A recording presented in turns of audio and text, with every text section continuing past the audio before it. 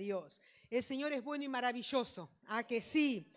Y Él es tan tremendo a nuestras vidas, queridos.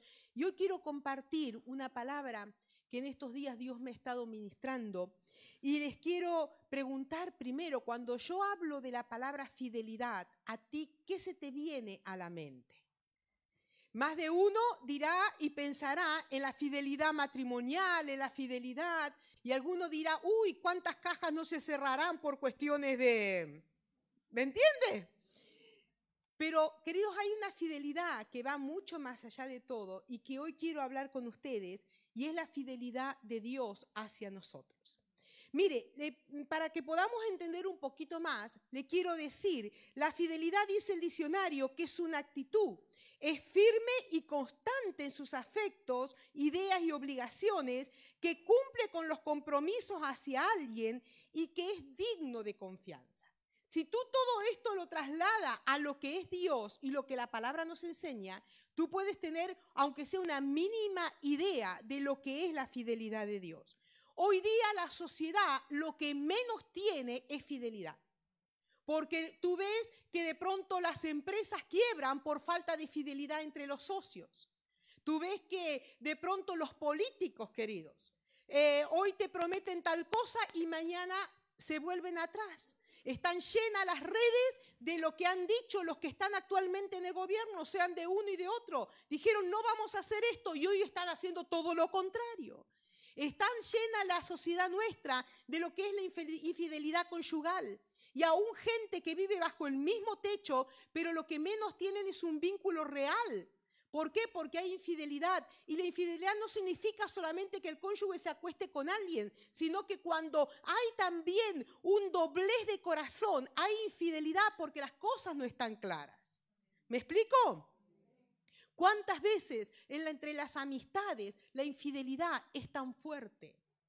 Y por delante, ¡ay, qué lindo! Sos mi mejor amigo, ¿cómo te quiero? Y por atrás el cuchillo más pequeño le atraviesa de aquí hasta aquí. Queridos, el ser humano, y te digo esto, y agárrate el cinturón, tú no eres fiel de por naturaleza. Ninguno somos fieles por naturaleza. Desde Adán, que cuando Dios lo quería bendecir y le quería dar lo mejor, le fue infiel a Dios. Desde los principios de los principios, el ser humano ha demostrado que no es fiel por naturaleza. Solo podemos ser fiel a través de la gracia del Señor en nuestras vidas. Mire, la infidelidad se traslada tantas veces a nuestra relación con Dios. En nuestra relación con Dios a veces vivimos vidas cristianas a medias, pudiendo vivir una vida plena, porque dice la palabra del Señor que hemos sido bendecidos con toda bendición espiritual. Entonces tenemos todo el camino preparado para gozar y deleitarnos en el Señor, pero nuestra vida se vuelve mediocre y vivimos a medias. ¿Cuántas veces anteponemos nuestros deseos, nuestros sentimientos, lo que yo creo, lo que a mí me parece, a lo que Dios quiere y desea? ¿Por qué? Porque nuestra naturaleza es infiel a Dios. Y algunos pudiendo ya estar crecidos y avanzando, tú ves una vida de inestabilidad que a veces te da ganas de decir, uy, Señor, lo colgaría en la pared y no lo descuelgo hasta fin de año próximo. Celebrando todo cumpleaños, aniversario y todo ahí colgado. ¿Por qué? Porque pudiendo gozar de todo, con dones, cualidades, habilidades, viven vidas mediocres. Y que no hace falta ver demasiado, sino que huele simplemente con sus actitudes.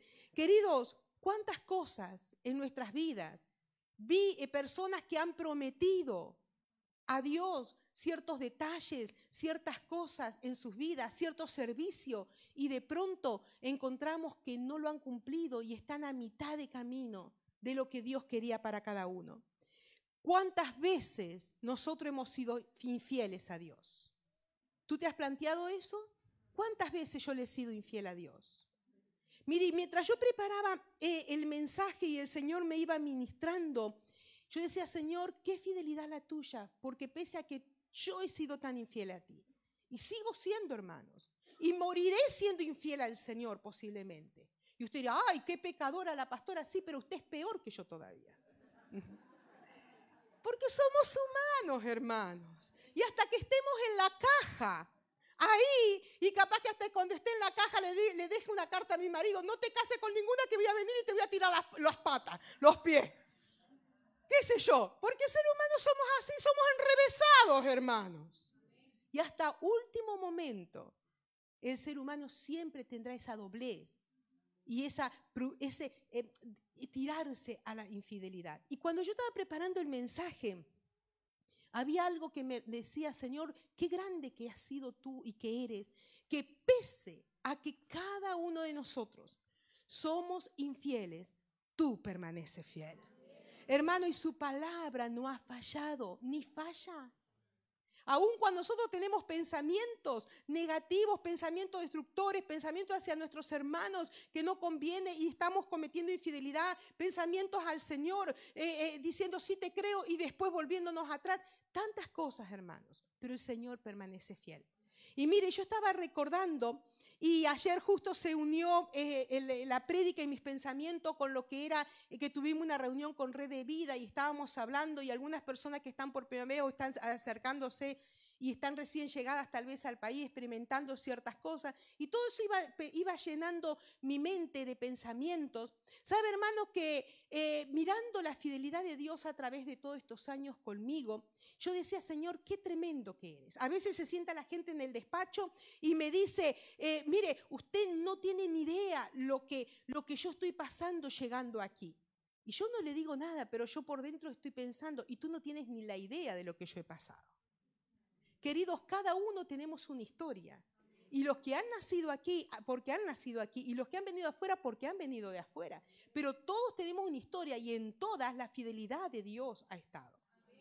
Mire, hermanos, cuando yo llevaba con mi madre 5 años en silla de rueda, imposibilitada, y por un llamado del Señor me vengo a España a servir al Señor. Llegamos en el mes de junio.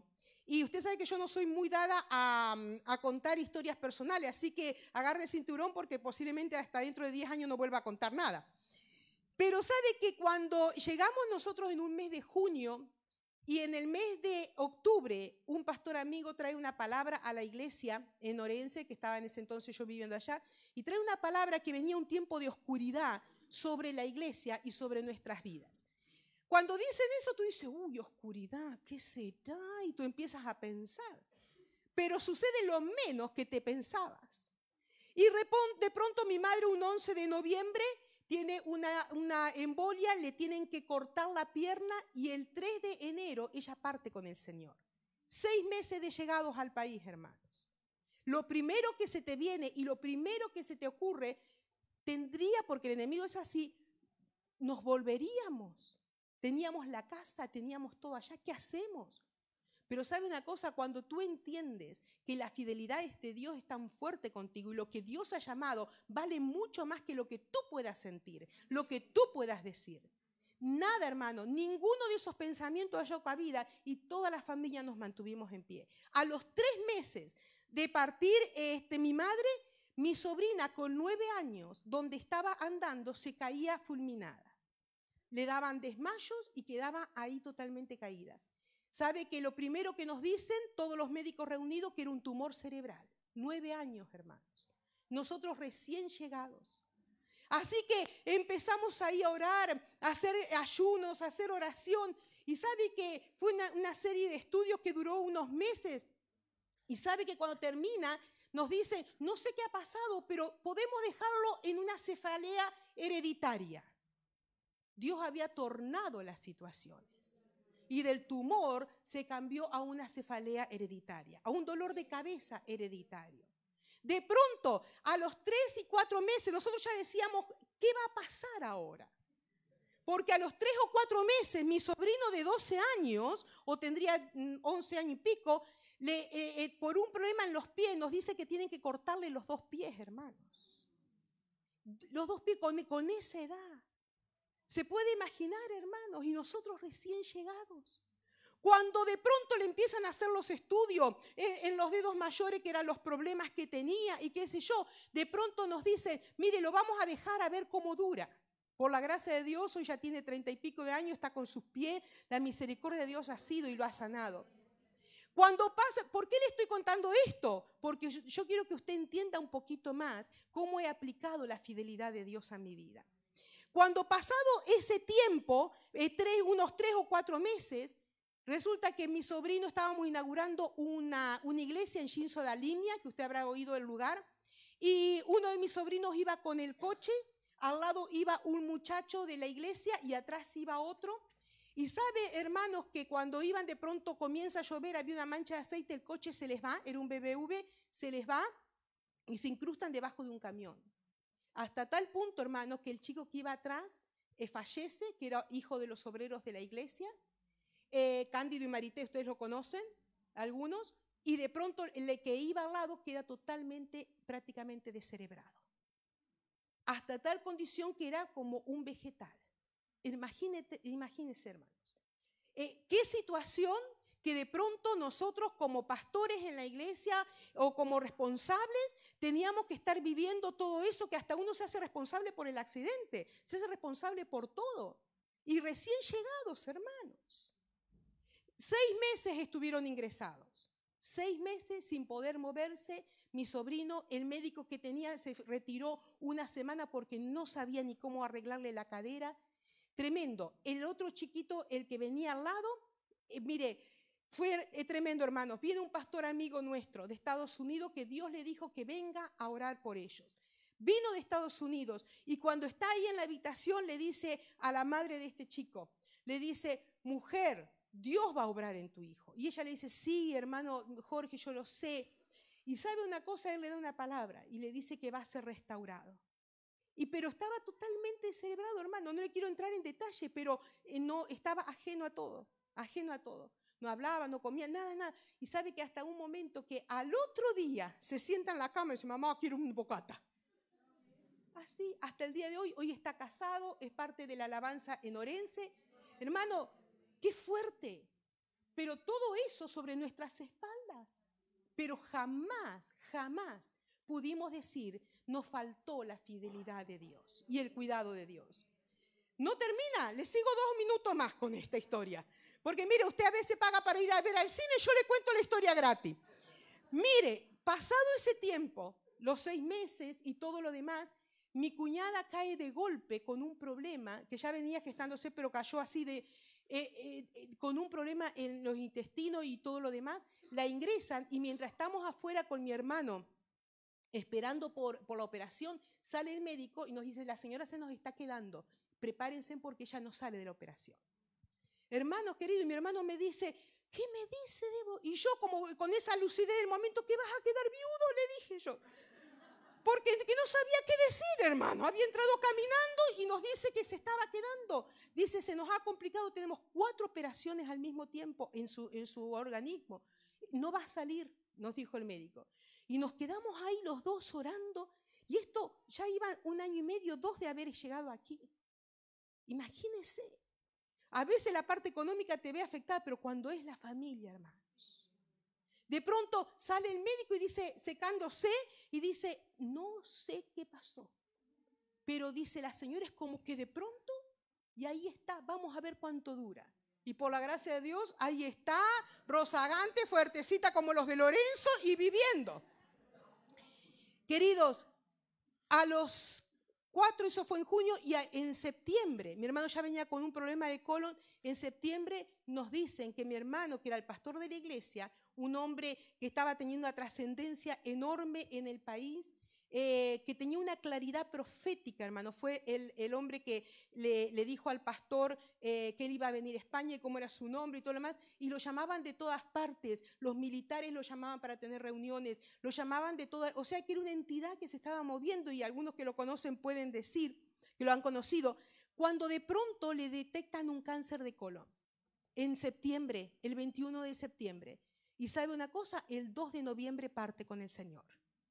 Queridos, el pastor de la iglesia, quedamos 2 mujeres solas, mi cuñada y yo, con los 5 niños, que el mayor tenía 14, 15 años, para criarlos, atender la iglesia, trabajar secularmente, porque la iglesia era pequeña, todo eso.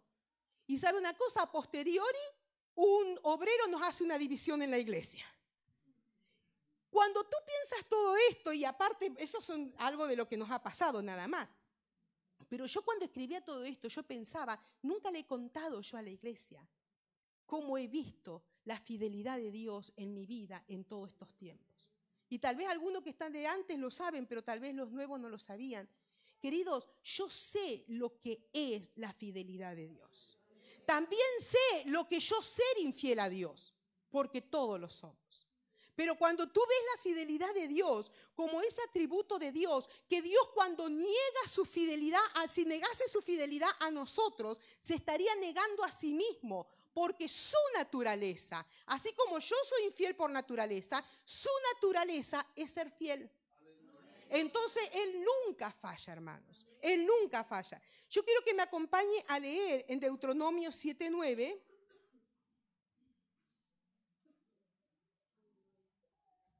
Y mientras usted busca este texto, quiero recordarle que la fidelidad de Dios llega hasta tal punto, hermanos, que se ve en el llamado que Él nos ha hecho a la salvación. Que no mereciendo nada, Él ha entregado su vida por amor a nosotros. ¡Qué tremendo llamado! Deuteronomio 7:9, mire lo que dice la palabra del Señor. Conoce pues que Jehová tu Dios es Dios fiel, que guarda el pacto y la misericordia a los que le aman y guardan sus mandamientos por 10 años. ¿Hasta cuánto? 1000 generaciones. Hasta ahí, míreme y después seguimos leyendo. Mire, queridos, hay un llamado de parte de Dios para que le creamos que Él es real. Hay un llamado de parte de Dios para que creamos que Él es fiel y que Él nos ha dado por todos lados respuesta y manifestación de su fidelidad. Mire, nosotros podemos vivir nuestra vida plenamente creyendo que la fidelidad de Dios no falla, porque es así, no falla. Hermanos, dice la palabra del Señor, Dios es fiel a los que le aman y guardan sus mandamientos. A veces pensamos que guardar los mandamientos es tener la Biblia abierta en la cocina, en la sala, echarle una miradita de vez en cuando, antes de salir de casa, sacar una promesa y decir, Él te guardará todos los caminos, amén, y nos vamos. Pensamos que es eso guardar la palabra. Pero guardar la palabra, queridos, realmente es creerla, y no solo creerla, atesorarla, y no solo atesorarla, ponerla por obra. Eso es creer la palabra. Mire, hermano, si yo te pregunto hoy, ¿cuál es el tamaño y la dimensión de la fidelidad de Dios? Si me pueden poner el texto, por favor, otra vez.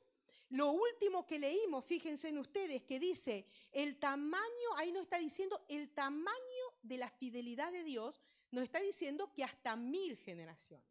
Mire el cálculo que hice. Y agárrese el cinturón porque esto, cuando yo lo preparé, dije, ¡guau! ¡Qué fuerte! ¡Qué fuerte! Mire, hermanos, en la Biblia, el promedio medio de la generación son 40 años. Entonces, 40 años, si decimos 1000 generaciones, ¿cuánto es? 40.000, ¿sí? Entonces, o sea que una generación comprende 40 años. 1000 generaciones equivaldría a 40.000. O sea, 40 milenios. ¿Me entiende? ¿Y cuántos milenios pasaron desde el nacimiento de Cristo Jesús? 2 y poquito. ¿Me está entendiendo usted la dimensión de lo que le quiero explicar? Que recién vamos 2. Y el Señor dice... Déjenlo, por favor, déjenlo un segundito. El texto. Fíjense en ustedes. Mire, hasta 1000 generaciones. Hermanos, o sea que realmente nosotros no hemos disfrutado ni la cuarta parte todavía, ni un décimo casi de lo que Dios tiene para nosotros como fidelidad para su pueblo. ¿Cómo no creerle al Señor? ¿Usted alcanza a entender la dimensión de lo que es? Es fuertísimo.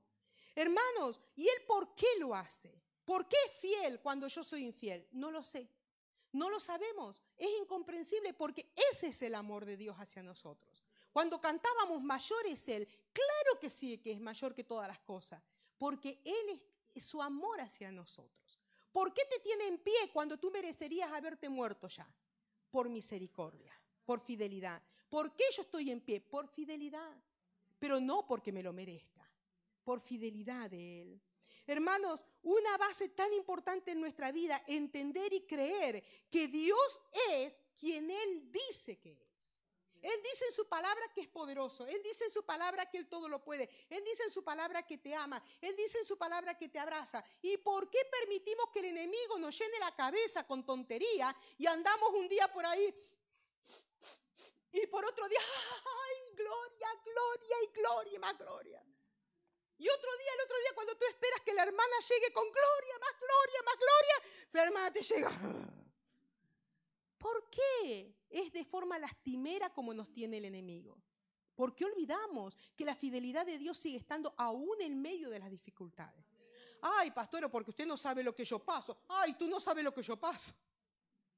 Pero querido, la palabra de Dios no está condicionada a circunstancias. La palabra de Dios dice que debemos creerle a Dios pese a lo que estemos alrededor. ¿Por qué? Porque Dios sigue siendo fiel. Hermanos, cuando nosotros tenemos que creerle al Señor que lo que Él ha dicho es lo que hará. Nosotros solemos medir a Dios por la fidelidad que nosotros damos a los demás. Pero Dios es un Dios que va mucho más allá de toda fidelidad humana, de todo conocimiento humano. Es su fidelidad hacia nosotros. Mire, hermanos, y escúcheme lo que le voy a decir esto, aún en el silencio de Dios y la falta de respuesta, aún en eso está la fidelidad de Dios. Porque si Él no responde o Él no obra como nosotros queremos, porque a veces le decimos, Señor, mira, yo necesito esto, ¿por qué no haces esto? Oh, Señor, si tú hicieras, claro, nosotros somos muy astutos y decimos, oh, Señor, si tú hicieras así, de pronto apareciera alguien que me... Y le queremos indicar al Señor. Pero ¿sabes una cosa? El Señor sabe cómo hacer las cosas. Y aún en la falta de respuesta de parte de Dios, hay fidelidad de Dios hacia mí. Porque me está cuidando, me está protegiendo, me está librando. Entonces, aún en los silencios de Dios, aprendamos a ser agradecidos con el Señor. Mire, hermanos, quiero que me pongáis por favor en Jeremías 20. Voy a leer algunos sintetizados porque es más extenso, pero miren lo que dice. 20:11. Si no se lo leo yo. Mire una situación que estaba viviendo Jeremías.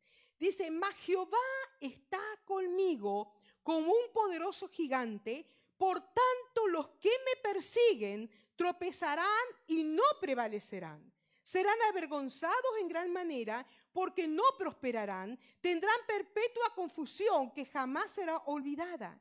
Jehová de los ejércitos, que pruebas a los justos, que ve los pensamientos y el corazón, vea yo tu venganza de ellos, porque a ti he encomendado mi causa. Hermanos, cuando Jeremías escribe esto, o Jeremías expresa esto, él, y míreme a mí ahora y después sigue leyendo en su casa, porque a veces no leemos la Biblia en la casa y queremos venir a leerlo en la iglesia. Mire, perdón, eso se me escapó. Permítame. Mire, hermanos, unos capítulos antes, Jeremías escribe, de expresar esto, Jeremías había presentado una queja delante del Señor, porque los enemigos eran muchos, las adversidades eran muchos, y de pronto él se sentía como puesto en la picota. Y cuando se me vino el pensamiento de la picota, veo que a mí me gusta buscar los significados, yo dije, ¿cómo se sentía Jeremías en la picota? ¿Y qué es picota? Y me puse a buscar el significado. Mire lo que era la picota. Una columna situada a la entrada de los pueblos que se utilizaba para exponer a los reos o a los presos de forma pública, o si no las cabezas de los que habían sido condenados y ajusticiados para que sirviese de escarmiento a todos los demás. Y así se sentía Jeremías, puesto en un palo mayor, en una plaza, y todos los que pasaban lo miraban y decían, mira, mira. O sea, él se sentía asediado por los enemigos. ¿Alguna vez te sentiste así? Que las fuerzas no te dan, que te sientes asediado, que te sientes desganado, que te sientes que ya no puedes más. Así se sentía Jeremías. Así llegó a sentirse. Pero ¿sabe una cosa? En un momento dado, él reacciona. Y después de sentirse así, él comienza a decir lo que estuvimos leyendo en el texto. Y comienza a dar a su espíritu fe. Y comienza a decir a su mente y a su corazón palabras de fe y de confianza en el Señor. Y está diciendo, el Señor está conmigo como poderoso gigante. El Señor pelea conmigo. Los que están alrededor no prevalecerán. O sea, las dificultades que estoy pasando no serán nada porque el Señor tiene control de todo. Hermanos, nosotros somos asediados por las dificultades también hoy día. A distintos niveles y distintos. Pero ¿sabes una cosa? El hecho es que tú tienes que alimentar tu mente y tu alma, donde están las emociones y las decisiones, con aquella palabra que Dios te ha dado en la Biblia. Tienes que comenzar a decir y a recordarte a ti mismo, el Señor es mi pastor. Estoy pasando esta necesidad económica, pero Dios me va a proveer. Estoy pasando esto, pero el Señor me va a levantar. El Señor es mi fortaleza.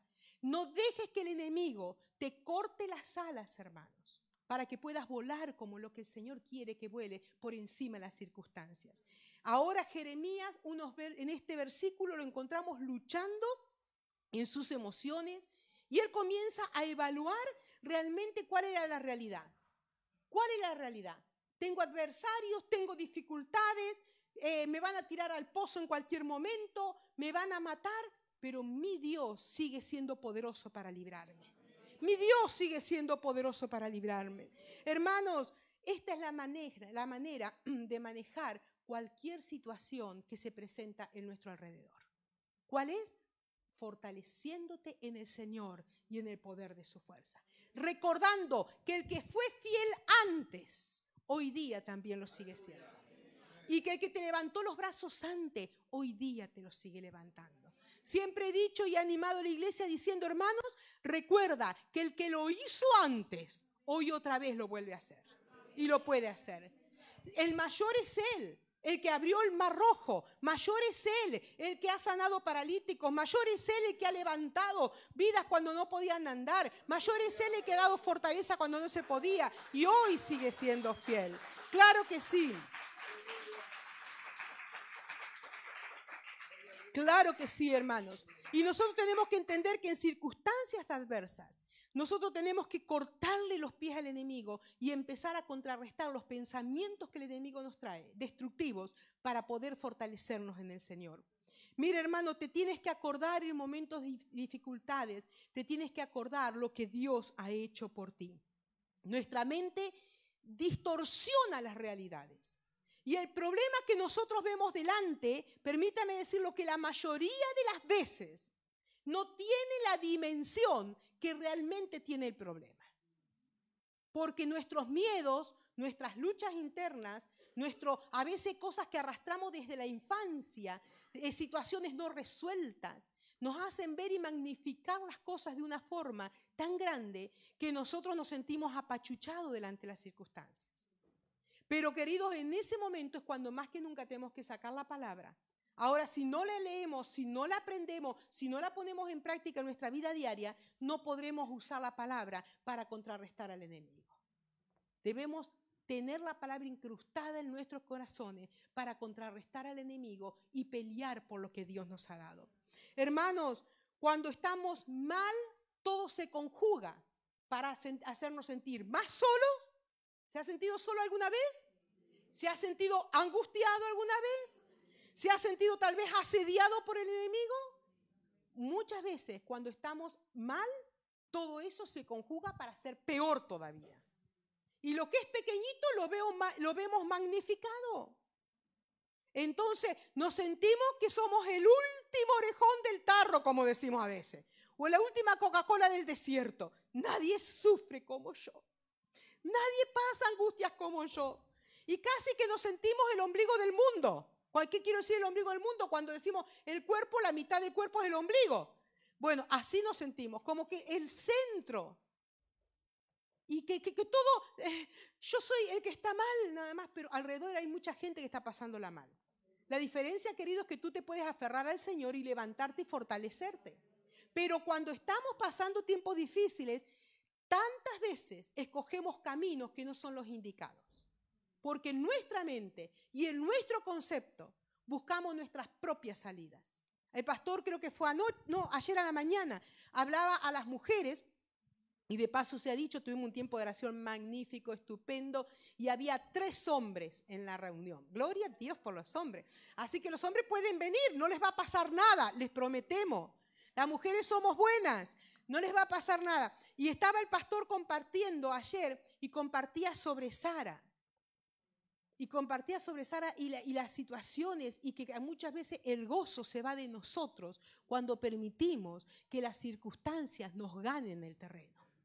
Cuando permitimos que la amargura nos gane, cuando tomamos decisiones. Y Sara en un momento dado la sobrepasó. Ella quería un hijo, no veía salida, no podía tener el hijo. Y estaba ahí, y cuando no, y ¿qué hago? Habrá pensado, y vio cómo somos las mujeres, que empezamos. Ahí vino la idea.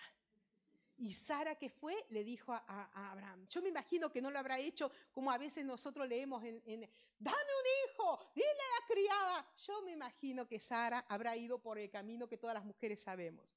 Amor, estaba pensando, cielo mío, vio que hacemos así. Cuando yo le digo al pastor, amor, ¿sabes en qué estaba pensando? Me dice, no, porque él sabe que algo se está descolgando de mi mente. Digo, mira, voy a preparar una planilla así. Y las mujeres somos así enseguida rápido. Y Sara sí, pero Sara buscó el mal camino y buscó un atajo para las promesas de Dios. Pero tú y yo hacemos lo mismo.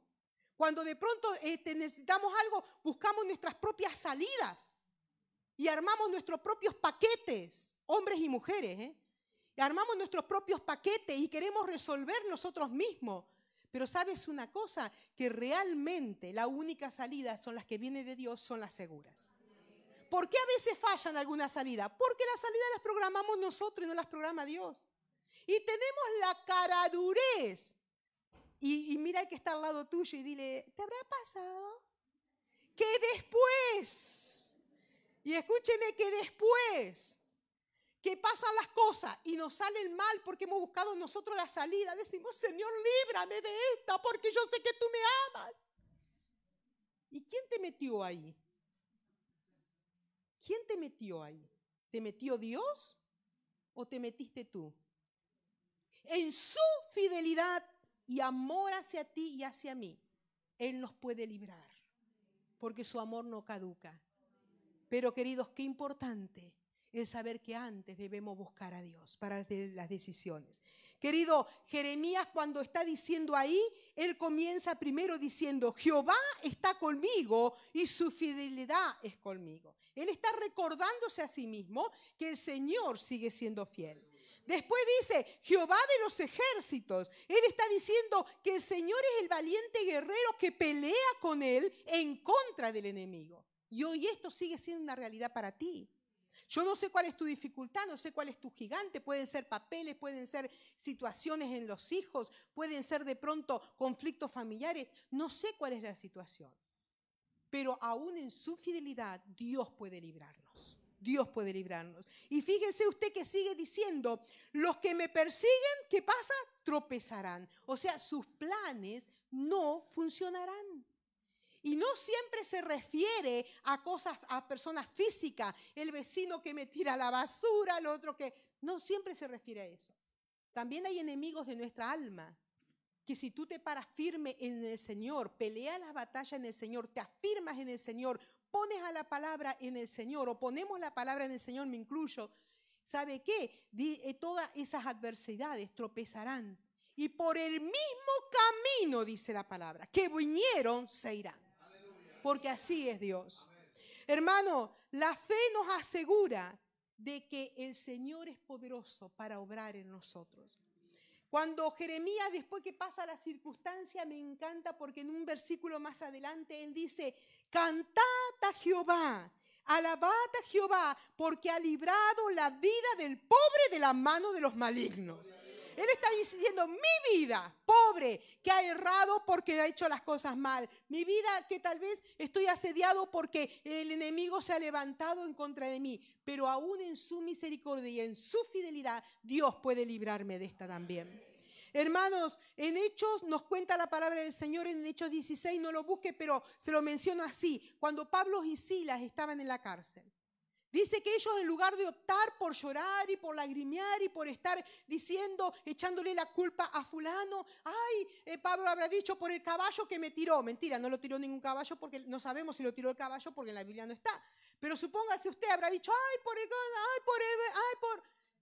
echándole la culpa a 1000 personas. Lo que ellos hacían, dice que se pusieron a cantar y a alabar, reconociendo la fidelidad de Dios en sus vidas. ¿Y qué pasó? Vino un terremoto, la cárcel, ¡puah! Cosas impresionantes. La cárcel se abrió, ellos quedaron libres. ¿Por qué? Porque cuando tú te decides por el Señor, Dios prepara el camino. Ahora, no te pienses de que tú haciendo y andando en pecado, nosotros vamos a tener la misma misericordia de Dios. Porque también la fidelidad de Dios es justicia. Y cuando Dios nos mira, su propia justicia y su propia fidelidad hacia nosotros nos hace que nos corrija. Es como tú con tus hijos. Los corriges porque los amas. Si no, serían unos hijos malcriados. ¿Sí o no? Entonces, lo mismo es el Señor con nosotros. Entonces, queridos, nosotros debemos entender que cuando nosotros podemos alcanzar a ver lo que Dios ha hecho y lo que Dios es capaz de hacer con nosotros, ¿por qué andaremos nosotros con cara enlutada? ¿Por qué andaremos lastimosamente cuando el Señor ha prometido y sigue prometiendo que su fidelidad es con nosotros? Mira, hermano, la fidelidad de Dios sobrepasa todo entendimiento. No importa el tiempo de que estés luchando, no importa, lo que importa es cómo Dios te sigue sosteniendo. Y de eso podemos dar fe. Hermanos, su fidelidad se basa en el hecho de que Dios no miente. Dios no es como tú ni como yo. Dios no miente. Su naturaleza no es naturaleza mentirosa. Su naturaleza es naturaleza fiel. Por lo tanto, debemos creerlo. Hermanos, como estábamos cantando, mayor es Él. En las luchas, en las pruebas, en las circunstancias, Él sigue siendo mayor. Y Él sigue siendo mayor, y Él sigue obrando, y Él sigue extendiendo su mano, y Él sigue extendiendo su misericordia, y su fidelidad sigue siendo grande para nosotros. En esta mañana quisiera que pudiésemos comprender la misericordia y el favor de Dios. Queridos, y no tomarlo a menos, porque aún por eso daremos cuenta delante del Señor. Cómo hemos tomado y si hemos pisoteado la fidelidad de Dios. Que pudiésemos tomar en cuenta lo que Dios ha hecho por nosotros y lo que sigue haciendo. Yo te invito a cerrar tus ojos por un momento. Y quisiera que ahí en silencio, hermanos, no se distraiga con sus ojos cerrados. Yo quisiera que tú pensaras, yo ya lo he hecho ya preparando el mensaje, la fidelidad de Dios contigo. Cómo te ha guardado desde el vientre de tu madre. Aún hay vidas aquí que intentaron abortarle y no pudieron abortarle porque Dios tenía propósito contigo. Queridos, esa fidelidad hoy sigue siendo. No se distraiga, hermano, por favor. Un momento muy especial. Esa fidelidad hoy sigue siendo. Cómo te ha cuidado. Inclusive ve una mujer dando a luz y en el momento del parto, a punto de morir, Dios te ha cuidado. ¿Qué estás haciendo con tu vida? Dios te ha cuidado. Su fidelidad no ha menguado. Su fidelidad no ha menguado. Ahí comienza a gestar en tu corazón agradecimiento al Señor. Y recuerda los hechos, por favor. Recuerda los hechos. Y comienza a decir, Señor, si tú me cuidaste en esto, tú me sigues cuidando. Señor, si tú me proveíste tal vez, hoy lo seguirás haciendo.